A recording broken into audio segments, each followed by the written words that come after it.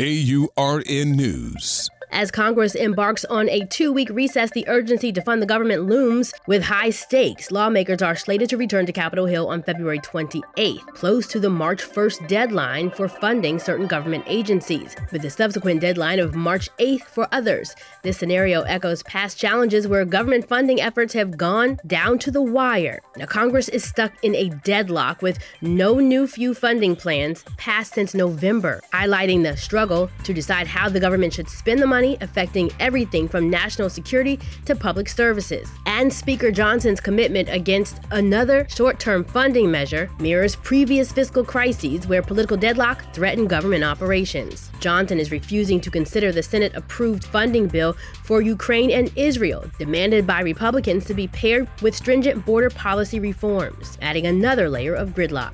For AURN News, I'm Ebony McMorris.